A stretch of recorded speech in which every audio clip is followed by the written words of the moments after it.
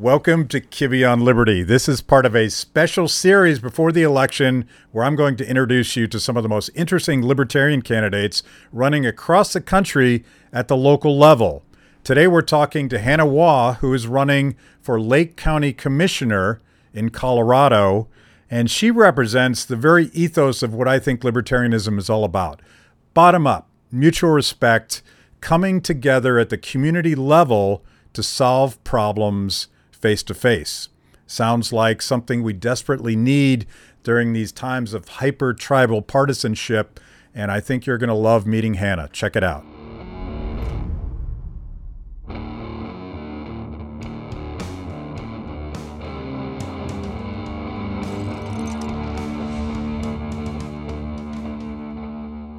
Okay, Hanna. Hey, how's it going? Hey, good. How are you?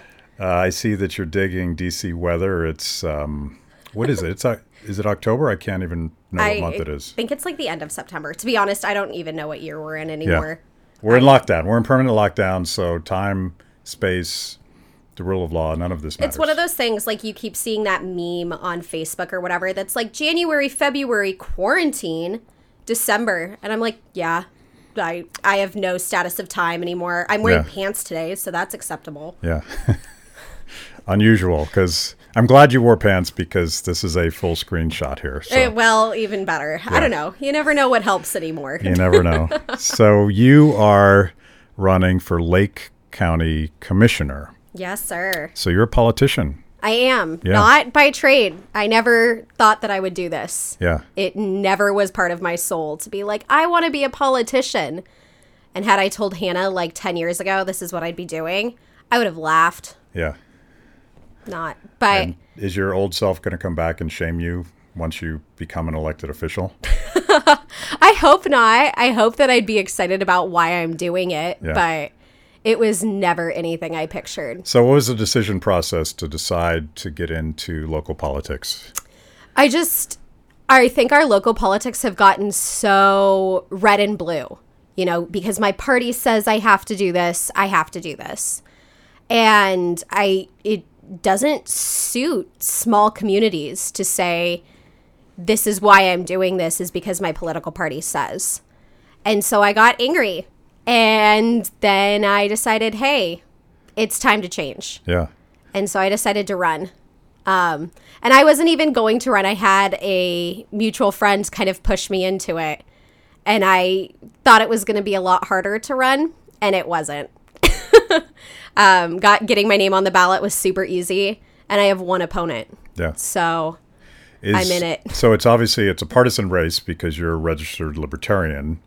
And you're running against a Republican or a Democrat? A Democrat. Yeah. Yeah. So he's actually from Washington, D.C., living in my very tiny town. And your Lake County skews a little bit Republican, but not, no, I'm sorry, a little bit Democrat, but not like 10 points difference. Is that about right? I think I just broke everything. Yeah. It's not a huge difference. I think if I'm remembering correctly, the 2006 election was like 52% Hillary, 48% Trump. Yeah. And I think most people sit right in the middle. I think more people in the county are more libertarian than they know.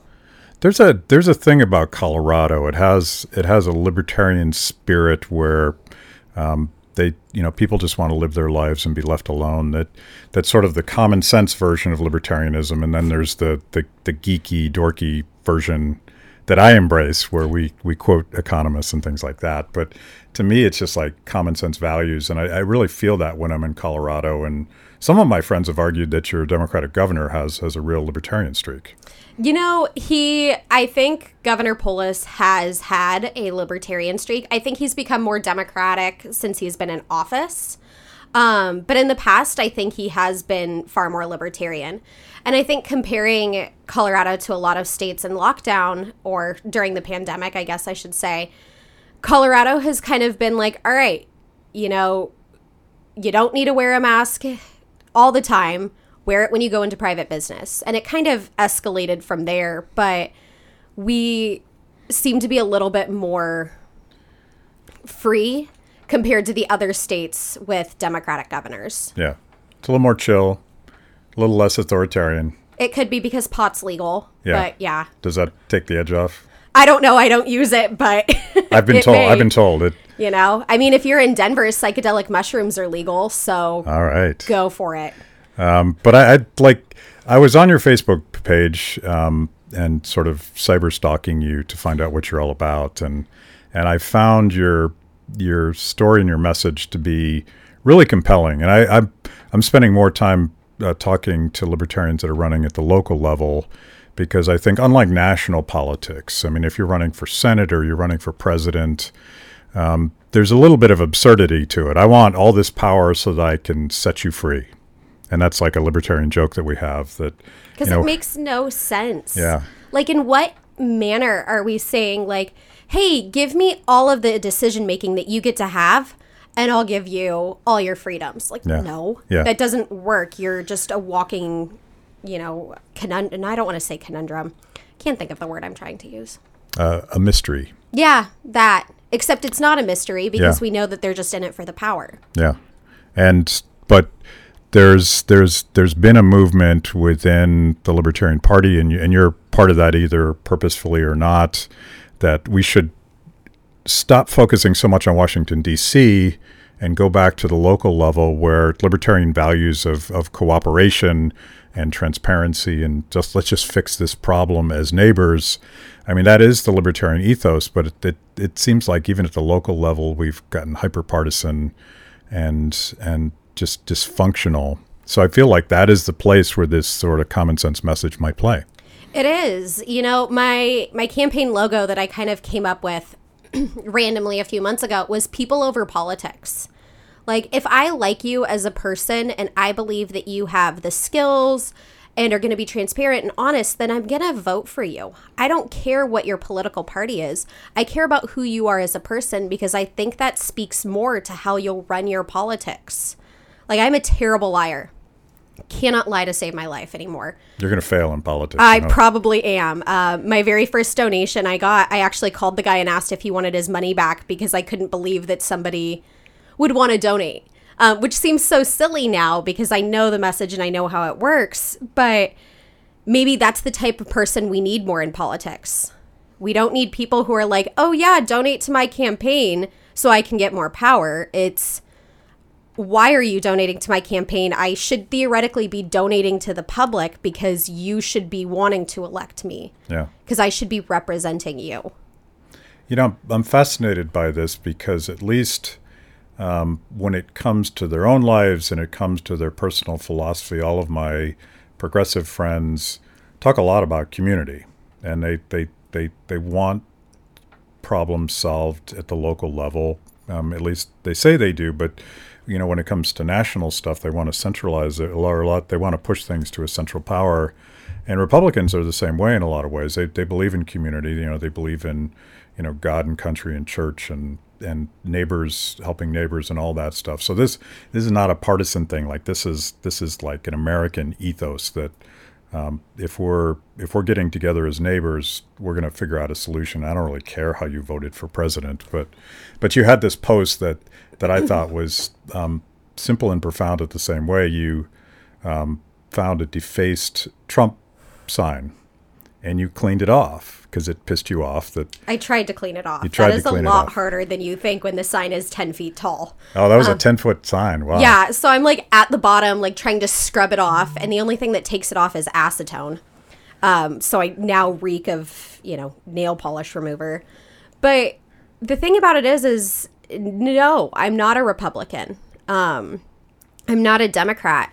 But had somebody defaced one of my signs or something on my property, I would love to have a neighbor come help. Like, why is it so hard that we have to say, you're voting for this or you agree with this and I hate you because of it? Yeah. And I get that it sometimes infringes on people's rights, but it's also your right to have those opinions. Yeah. It shouldn't be that hard.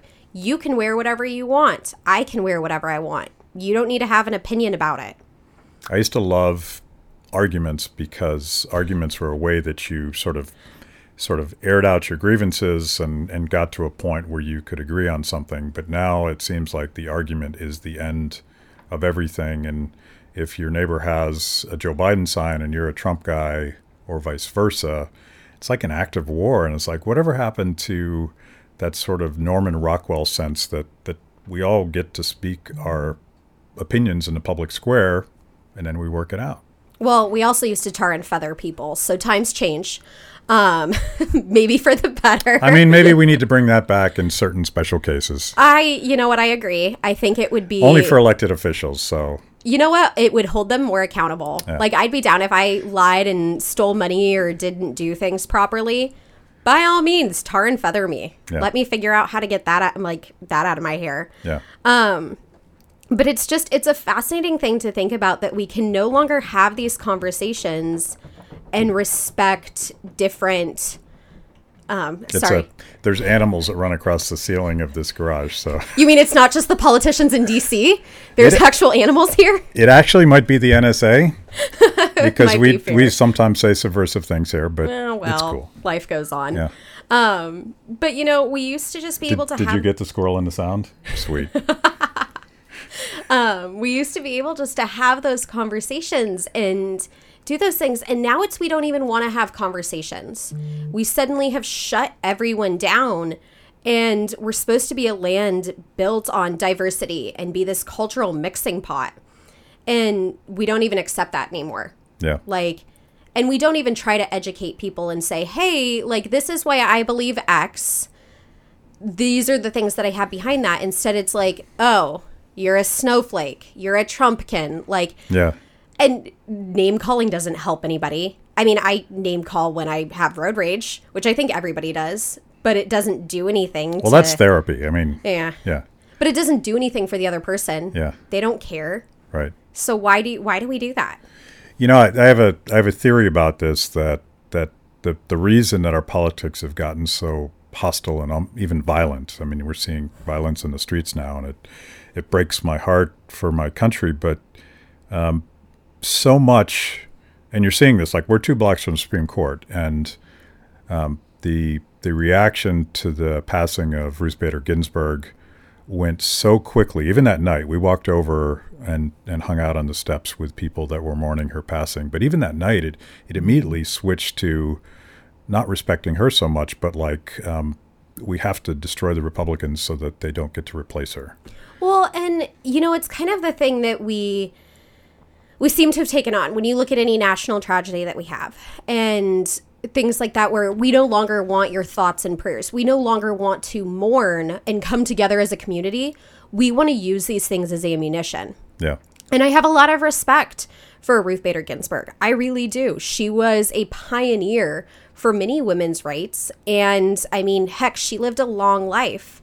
But one, why are we idealizing any politician or anyone who works for the government? They should be idealizing the community. And 2, why is it that 15 minutes later, after she passes, everybody's using her quotes to attack one another? Yeah. That's not coming together as a community. And that doesn't serve anybody.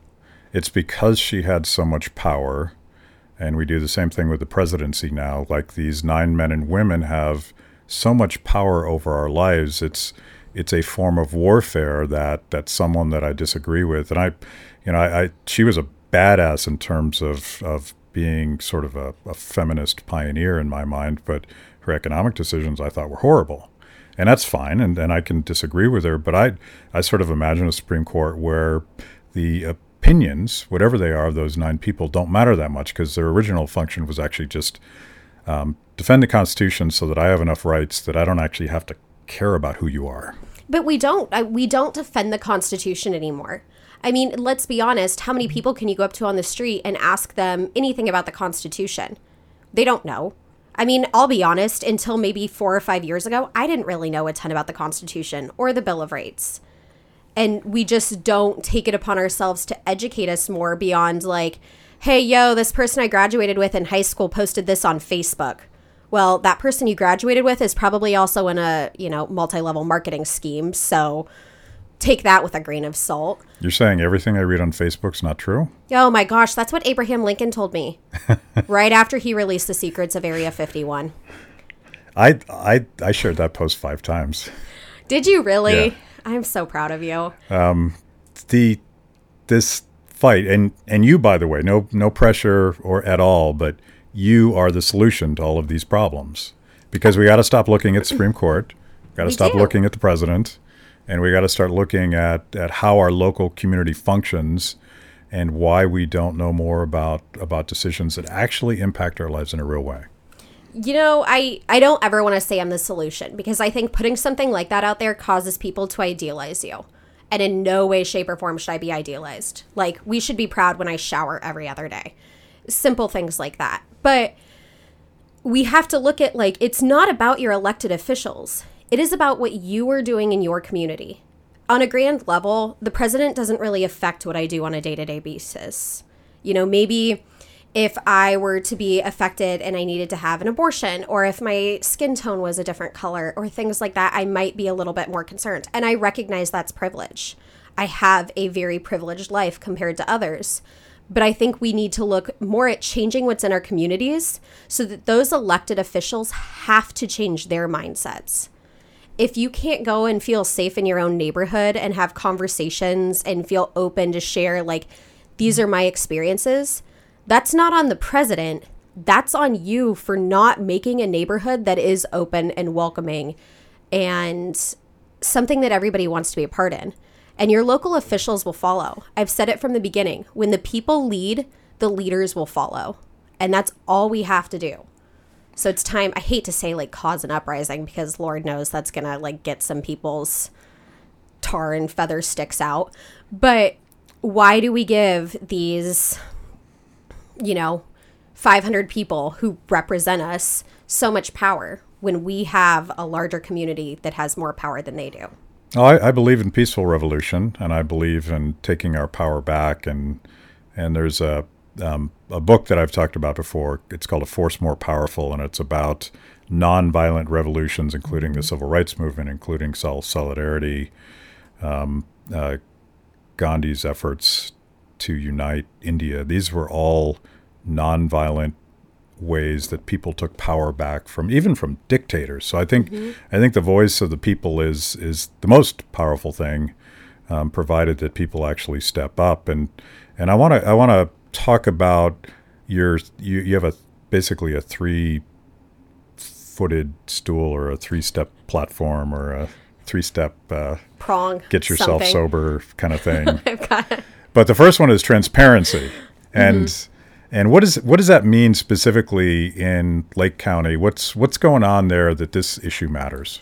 I think a lot of the issues is we're seeing that when the community does vote against something, say, for example, we voted not to pursue a area of land for a new justice center. Colorado state law requires that every county has a jail. Currently, our jail is in such disarray that we have to pay to house inmates anywhere else, which does cost a lot of money, costs taxpayer money. However, pursuing this piece of land is probably going to cost a couple $1 million because it's owned by a large corporation. Pros and cons there. I mean, we have to think it through, but the voters said no. And instead, our elected officials are choosing to pursue that land anyway. And where's the transparency in those decisions? We have other parcels of land we can use. Why are you so dead set on this land? I mean, is there a secret Indian burial ground there? Is this like pet cemetery? Do we need to like uprise things? Like, I don't know, but nobody knows. So why are we letting you decide you want to do that? And why do you change your mind on certain things? You know, you could come to me and say, Hannah, are you going to vote yes that we're going to ban all candy? And I'm going to say, no, we're not going to do that. And then I choose to vote yes to ban all candy. Well, wouldn't you like to know why I changed my mind? Maybe something got presented to me. Who knows? Maybe some carrot corporation came and paid me $7 million to change my vote. But wouldn't you like to know the transparency of it? Wouldn't you like to know what's going on and why the budget is laid out the way it is? I mean, I, for one, would like to know why we're paying other counties in Colorado thousands of dollars. I would like to know why we don't have itemized lists of we paid this citizen $70 last month. Why did we pay this citizen $70? Doesn't make sense to me. That's my tax dollars going to somebody else, but I don't know for what. So has there been a lack of public meetings or monkey business about when they happen and how they happen so that people don't have access to ask those questions? Well, yeah. I mean, the hard thing is our community meetings and our commissioner meetings are at 1 p.m. during the workday. So I don't know. I mean, I have a job. I can't attend meetings at that time. The other thing is with the whole pandemic, they're all on Zoom. Well, I've been locked out of Zoom meetings before. I mean, sometimes I touch the screen and my computer blows up. For being a millennial, I'm not great with technology. It's kind of unfortunate. We have that in common. I break large social media platforms just by touching my screen. Seems about right. I've gone through 4 computers this year. I'm not sure if I'm impressed or kind of dismayed at my ability. But, you know, I can't always get into those meetings. I can't imagine somebody who's older trying to get into those meetings if they're using Zoom for the first time. Or if we don't have the meetings translated. We have a very large Hispanic and Mexican community. None of those meetings are in Spanish. How are they supposed to express their concerns? Yeah. So we're just blocking out basically anyone who could have an opinion or have a question. And what's the reason behind that? Like, why don't you want more feedback from your community? Because then come election time, everybody's fired up and mad and you don't know why. Yeah. And it dawned on me, like I was reading some of that on your Facebook page, and it dawned on me at the local level, communities kind of have to go, they have 2 choices. They can go through this messy process of working through things, even though everybody disagrees and people don't have all the information and they're struggling to figure out what's going on. But that's how it is. And the alternative is some backroom secret deal where somebody's probably feathering their nest at the expense of the public, and you just don't know what the hell's going on. I thought you said feathering their nuts, and I was like, well, that's one way to put it. I'm not sure what's going on here, but okay. Google that. I don't even know exactly what that is. Don't Google that. The NSA doesn't need to know what's on your phone. But, I mean, that's kind of, I don't know if you've ever watched Family Guy, but I think about the episode where Lois gets elected as mayor, and she, like, stops them from, I think it's like dumping in the lake or something like that. And then somebody comes along and is like, oh, you want to buy that for a jacket? Like, here you go. And it just makes me wonder, like, does this really happen at the local level? But the thing is I don't trust anyone in the government enough to know that, like, when they say they aren't being swayed because of certain things, that they're actually not being swayed. Yeah. And that's a lack of transparency. Like, how are we supposed to respect anybody? I mean, it's the same thing. I mean, getting, like, on a national level is everybody's fired up about the tax returns right now, which I don't know why I get why we're upset, but that's also the government's fault. Like, the government allowed you to do that. It's our fault for not taking advantage of it. But that's a lack of transparency in the tax laws. Because theoretically, you and I could take advantage of all those loopholes. We just don't know how. And that's a lack of transparency that sets other people ahead. Yeah. Or allows us to hide things. So remind me, you have 2 other core principles, and remind me what those are. Do you remember? Way to put me on the spot and make me panic. Transparency, respect, and accountability. Yeah. And I think, so with the respect and the kind of thing that falls into it is, I mean, you briefly got to go through Leadville and Lake County when you were up, and we have a very unique town. We're kind of the last affordable little kind of quirky mountain town in that area of Colorado, in the high Rockies. At one point, Leadville was going to be the state capital for Colorado, and then Denver won somehow. But we're surrounded by these huge resort communities, and we're the last place for affordable housing. We have one grocery store. The closest next grocery store is 35 minutes away. So we're just kind of this little tucked away nest full of these odd things. I mean, where else in the world are you going to go in one random weekend and see ski joring in the middle of March? Which, if you're not familiar, you have a bunch of alpine skiers getting pulled behind a horse down Main Street to catch rings and go off jumps. I need to go see that. I think you should. I didn't even know what it was. Yes, you should. There's been a hole in my life, and I didn't even know it. I love it. I think it's a great weekend. I think most people will agree. But I want to respect our community and keep it unique while also recognizing like we have to move forward. Yeah. We need more long-term sustainable businesses. I think it's about 68% of our workforce goes over one of the mountain passes into another community to work because we don't have jobs. So how's that sustainable? Like, you can't have a community without jobs, especially when tourism is affected, like we saw with the pandemic and the shutdown of all the ski resorts and hotels and such. Our food bank went from serving 150 people a month to 300 people a week. That's one food bank. So how are we going to respect our community and keep it stable for the future? And then accountability. This just goes back to the transparency, is being held accountable to the decisions we make. So if, again, the candy corporations ask me not to ban candy and the carrot corporation pays me more, being held accountable for the decision that I made. Maybe my decision shuts down the candy factory in town and I need to be held accountable for all those people who lost jobs. We should be holding our elected officials more accountable. And we tend to write it off because we idealize them. You know, oh, well, they didn't mean it. They said it when they were young. They did it when they were young. They wrote that bill in a different time. No, hold them accountable for their actions. Yeah. If you and I go do anything like that, I can tell you right now, we break the law, the cops are there to hold us accountable.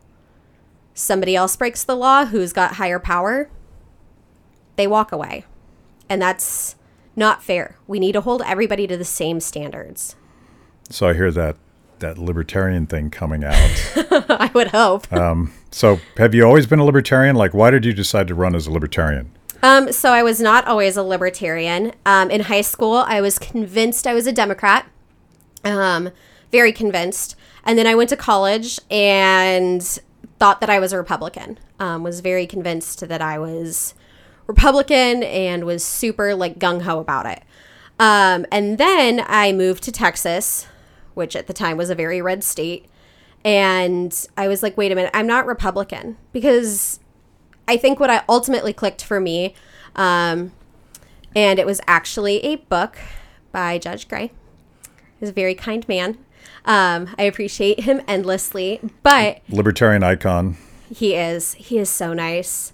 He's such a sweetheart. I'm very fond of him in case you can't tell. But I read one of his books and then I realized I don't care who you marry. I don't care how many guns you own. I don't care if you have 13 dogs as long as you're taking care of them. I don't care if you only eat Cheese Whiz. Like, it is not my life to judge you or tell you how to live.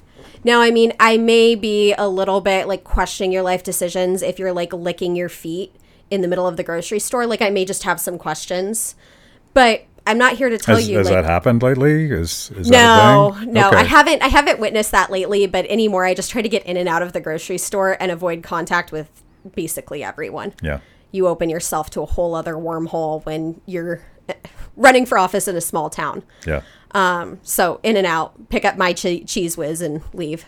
But in the privacy of your own home, licking your feet is cool. I mean, you can do it wherever you want to do it, just recognizing that people may not understand and may be judgy. We will judge. Yeah. Everybody is a judgmental creature. Yeah. Everybody is. And if they say they're not, they're lying. And lying's worse than judging. So when did you discover the L word, and when did you read Judge Gray's book? So that was probably 2014. I read his book in 2014 and became a registered libertarian then. But it didn't really, I didn't really think anything about it. I was like, well, this is great because it also gets me off all the Republican and Democratic, phone call lists. Sweet. Because we all know those are miserable. But it wasn't until the 2016 election, and I was sitting there listening to Donald Trump and Hillary Clinton and just listening to all these things. And I was like, man, I really don't agree with either of you.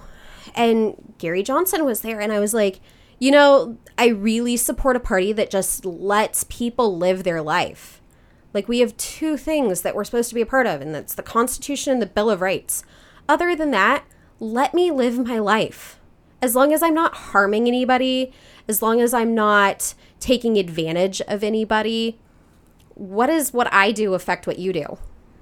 It seems like, and it was certainly true in 2016, but it seems really a sharp point today that neither Donald Trump or Joe Biden are running for anything. They're just running against the other guy and the other tribe, and their entire sales pitch is, those guys are awful. Don't let them have the power. It blows my mind. I don't know if you, and we can get into the bias of media and things like that, but I was actually reading a couple of different websites the other day and came across a CNN opinion article that was talking about Joe Biden's policies. And when I talked with my friends who are Biden supporters, and I was like, well, do you know this about their policies? No, I don't care. He's just not Trump. And I'm like, wait, like, are we just at this point where we have no standards anymore, where we're like, hey, you're just not the other person? Yeah. You know, that's like, I think of it as an abusive relationship. And it's, you know, one guy is terrible for this reason, and the other guy's terrible for this reason, but I keep going back and forth between them because, hey, it's just not the other guy. Yeah. Like, if you had a child that was in a relationship, like you had a daughter or a son that was in an abusive relationship like that, you wouldn't let them do it. So why do we continue, to allow ourselves to do that and expect for things to be okay? I think no matter who wins, I would love to see Joe win in November, but no matter who wins, we've got a mess that we have to break up with. And we start by doing that at the local levels. Start by breaking up these terrible relationships we have with our mayors, our commissioners, our state Senate representatives, our House representatives. Start breaking up with those terrible relationships and stop just letting the excuse be, well, I'm going to vote for X because Y sucks. Your reasoning sucks. Find something you actually believe in. Yeah. So that's a perfect segue, and I want to wrap up with this, but we met at a pop-up drive-in theater in Minturn, Colorado, and this Eagle County is just north of Lake County, and our mutual friend Seth Levy had organized a showing of, this is a shameless plug for Free the People, right there, well-branded. Way to represent yourself. Yeah, you got to do it. Our not so new documentary anymore, but How to Love Your Enemy, a Restorative Justice Story. And it was, and this is where I met you, and you were one of our speakers, and we had Republicans and Democrats and Libertarians and law enforcement and the district attorney's office. And Seth is a force of nature that he gathered all these people together in one place to have a conversation about our broken justice system and what we could do differently from the bottom up based on local action. And to me, it's a perfectly libertarian idea that you wouldn't outsource justice to some top-down, one-size-fits-all system, and instead ask the community to step up and start solving those problems. And the Eagle County seems ready to talk about that. Do you think that idea is something that might get people to, everyone says think globally, act locally, or whatever they say, but they never do it. Like, we're all obsessed about RBG instead of like what's going on down the street from us. But could restorative justice sort of teach people how to actually work together at the local level and not worry about who president is? I think it could. It's interesting. So Seth, being the force of nature that he is, great human being. I also appreciate him. Oh, we should talk trash about him, I feel. Oh, probably. Yeah. I thought he was here in Washington, D.C., so imagine my surprise this morning when I step off the plane and he's like, oh, I'm in Colorado. I was like, you're in charge of me. Where are you? But, it's one of those things that I think about that we should have. I don't understand why we're letting other people have the power over our problems. and why I understand we need judges, we need lawyers, we need some form of law enforcement. I'm not over here screaming defund the police. I'm saying, hey, wait a minute, let's keep everybody actively involved. And I think, as with that documentary and everything, Longmont, Colorado does an amazing job of it. The arresting police officer or the ticketing police officer is part of that community feedback. You've got business owners. You've got, most of the time you have the victim, not all the time. And I think it's something that we have to do to kind of get through it. It's written in many religious texts that you're not supposed to judge, even though we all do. And you're supposed to act with forgiveness and, make reparations for your sins. So we go to church, we confess our sins in other manners. Yesterday was Yom Kippur. We have all of these things that kind of help us repent, but we don't allow other people to repent against us. So how are we practicing what we preach? And I think when we look around and say, okay, Matt, how dare you steal my Tootsie Roll? I'm very offended by it. You're really into candy, by the way. I have no idea why. I don't know why this is the first thing. Maybe it's because I work with children. Yeah. So it's like always something that gets their attention. Maybe you just look like you need a pick-me-up throughout the day. Yeah. I don't know. But we'll rephrase that. So maybe I say, hey, Matt, you kicked my cat. I'm offended by that. My cat's hurt. We need to fix this. I could just, if it's a repeated problem, then maybe you're an animal abuser and we need to have a different conversation. But maybe I need you to come scoop my cat's litter box for the next 3 weeks. And then you learn this animal actually has to be taken care of. And I see the pain that I've caused. But we're so quick to just shut people down. And I'm pretty sure that everybody watching or everybody, who's in this room, so all of us, have made mistakes where somebody's let us kind of make it up to them. My sister and I have gone rounds and fought with each other, and we always end up kind of repenting back to each other, saying, I'm sorry I did this, this is how it hurt, et cetera, et cetera. But without addressing those things, how are we ever supposed to change someone? It's the same conversation we just had about educating people. Our justice system isn't made to educate people. Why do you think we have so many repeat offenders? They're taught that they're bad, and they just continue to be bad. Instead of saying, oh, hey, I see what my actions have done, and I see that I feel better by fixing them, by making something better for my community. And it's the same principles we've been talking about this entire conversation, but applied to a justice system that everyone seems to agree is broken. Mass incarceration in this country rivals some of the most authoritarian states in the world. Oh, but we're not authoritarian. Don't let people hear you say that. And it's such a shocking fact that no one disputes, and yet we keep doing the same thing over and over again, expecting something different. So there's very conservative law and order, fiscally responsible reasons to reconsider this, because in the documentary, the one thing that they accomplished was a radical reduction in recidivism. People that made their first mistake had a chance to take responsibility, make it right, and move on and become productive members of their communities. So it's, it can sound kind of hippy-dippy, but it's a very practical way that people and neighbors and communities take responsibility and start to fix problems from the bottom up.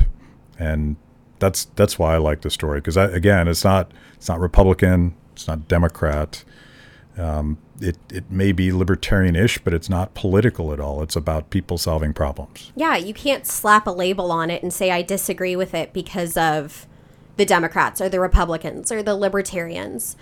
But I think one of the things that kind of stuck with me the most, or struck me, you could go both ways with that, was how we actively, when you're doing the restorative justice system, how we actively include everybody. So not one person has the power. The power is then dispersed back to the victim and back to the community and even back to the police officer, so they can say, hey, Like, this is how it affects everybody. This is how you hurt everyone around you. Not just a judge or someone saying, hey, you broke this law, 6 months in jail. Because there's no explanation on how you necessarily hurt anybody. And I mean, we've talked about it as well, where we say, okay, well, we can't use this with murder. I don't think that I would want to see this used with murder. But I mean, we'll get personal for a second. As I think about, I was raped at a young age, and I never turned the guy in, because when you're 16 and scared, like, what are you supposed to do? But in my situation, I absolutely, looking back on it, would love to have had that person sit down and hear about how it affected me, how it affected the person who had to, you know, take care of me, how it affected my boyfriend at the time, how it affected all of these other people, and maybe get them to realize, like, hey, I am being an absolute piece of shit. Like, I need to clean my act up. And you know what? If they can't clean their act up, well, then we do have jails and we do have things like that. But I would like to believe that in everybody's heart, they do have good. I don't think anybody is just born the Antichrist, so to speak. Like, everybody has something good in them and they want to be a good, productive member of society. You know, and I think a lot of crime that especially restorative justice kind of faces is crime where people are acting out of a need. Maybe they're stealing because they really need something. Maybe they're acting out because they need attention. Maybe they need a safe place to have a home or a family, or maybe they even just need a place to shower. And I think restorative justice kind of gives us that ability to have that area. Do you think there's so when Seth and I were talking after that event, and by the way, members of law enforcement hung out in the parking lot, and it was very socially distant, appropriate, because we're all standing 6 feet apart in the dark in a parking lot. At least you're safe. You do have law enforcement officers there. Yeah. As a libertarian, I was a little freaked out when... You sound like mountain lion bait. I'm sorry. Oh, you mean like we were that close to getting eaten by a mountain lion? You are in like the middle of the high Rockies, and you're like, oh, we're just standing around in the dark. Like, So now I feel totally different about that experience because it was uplifting where everybody was starting to talk about this, and apparently we were close. And you have bears too, right? Bears, mountain lions, nomads. I mean, you're just discouraging people like me from moving to Lake County. That's what you're doing right now. That wasn't in Lake County. You can move to Lake County. That was in Eagle County. No cougars and lions and bears in Lake County? No. Just me. Totally safe. I mean, I wouldn't say I'm totally safe, but yeah.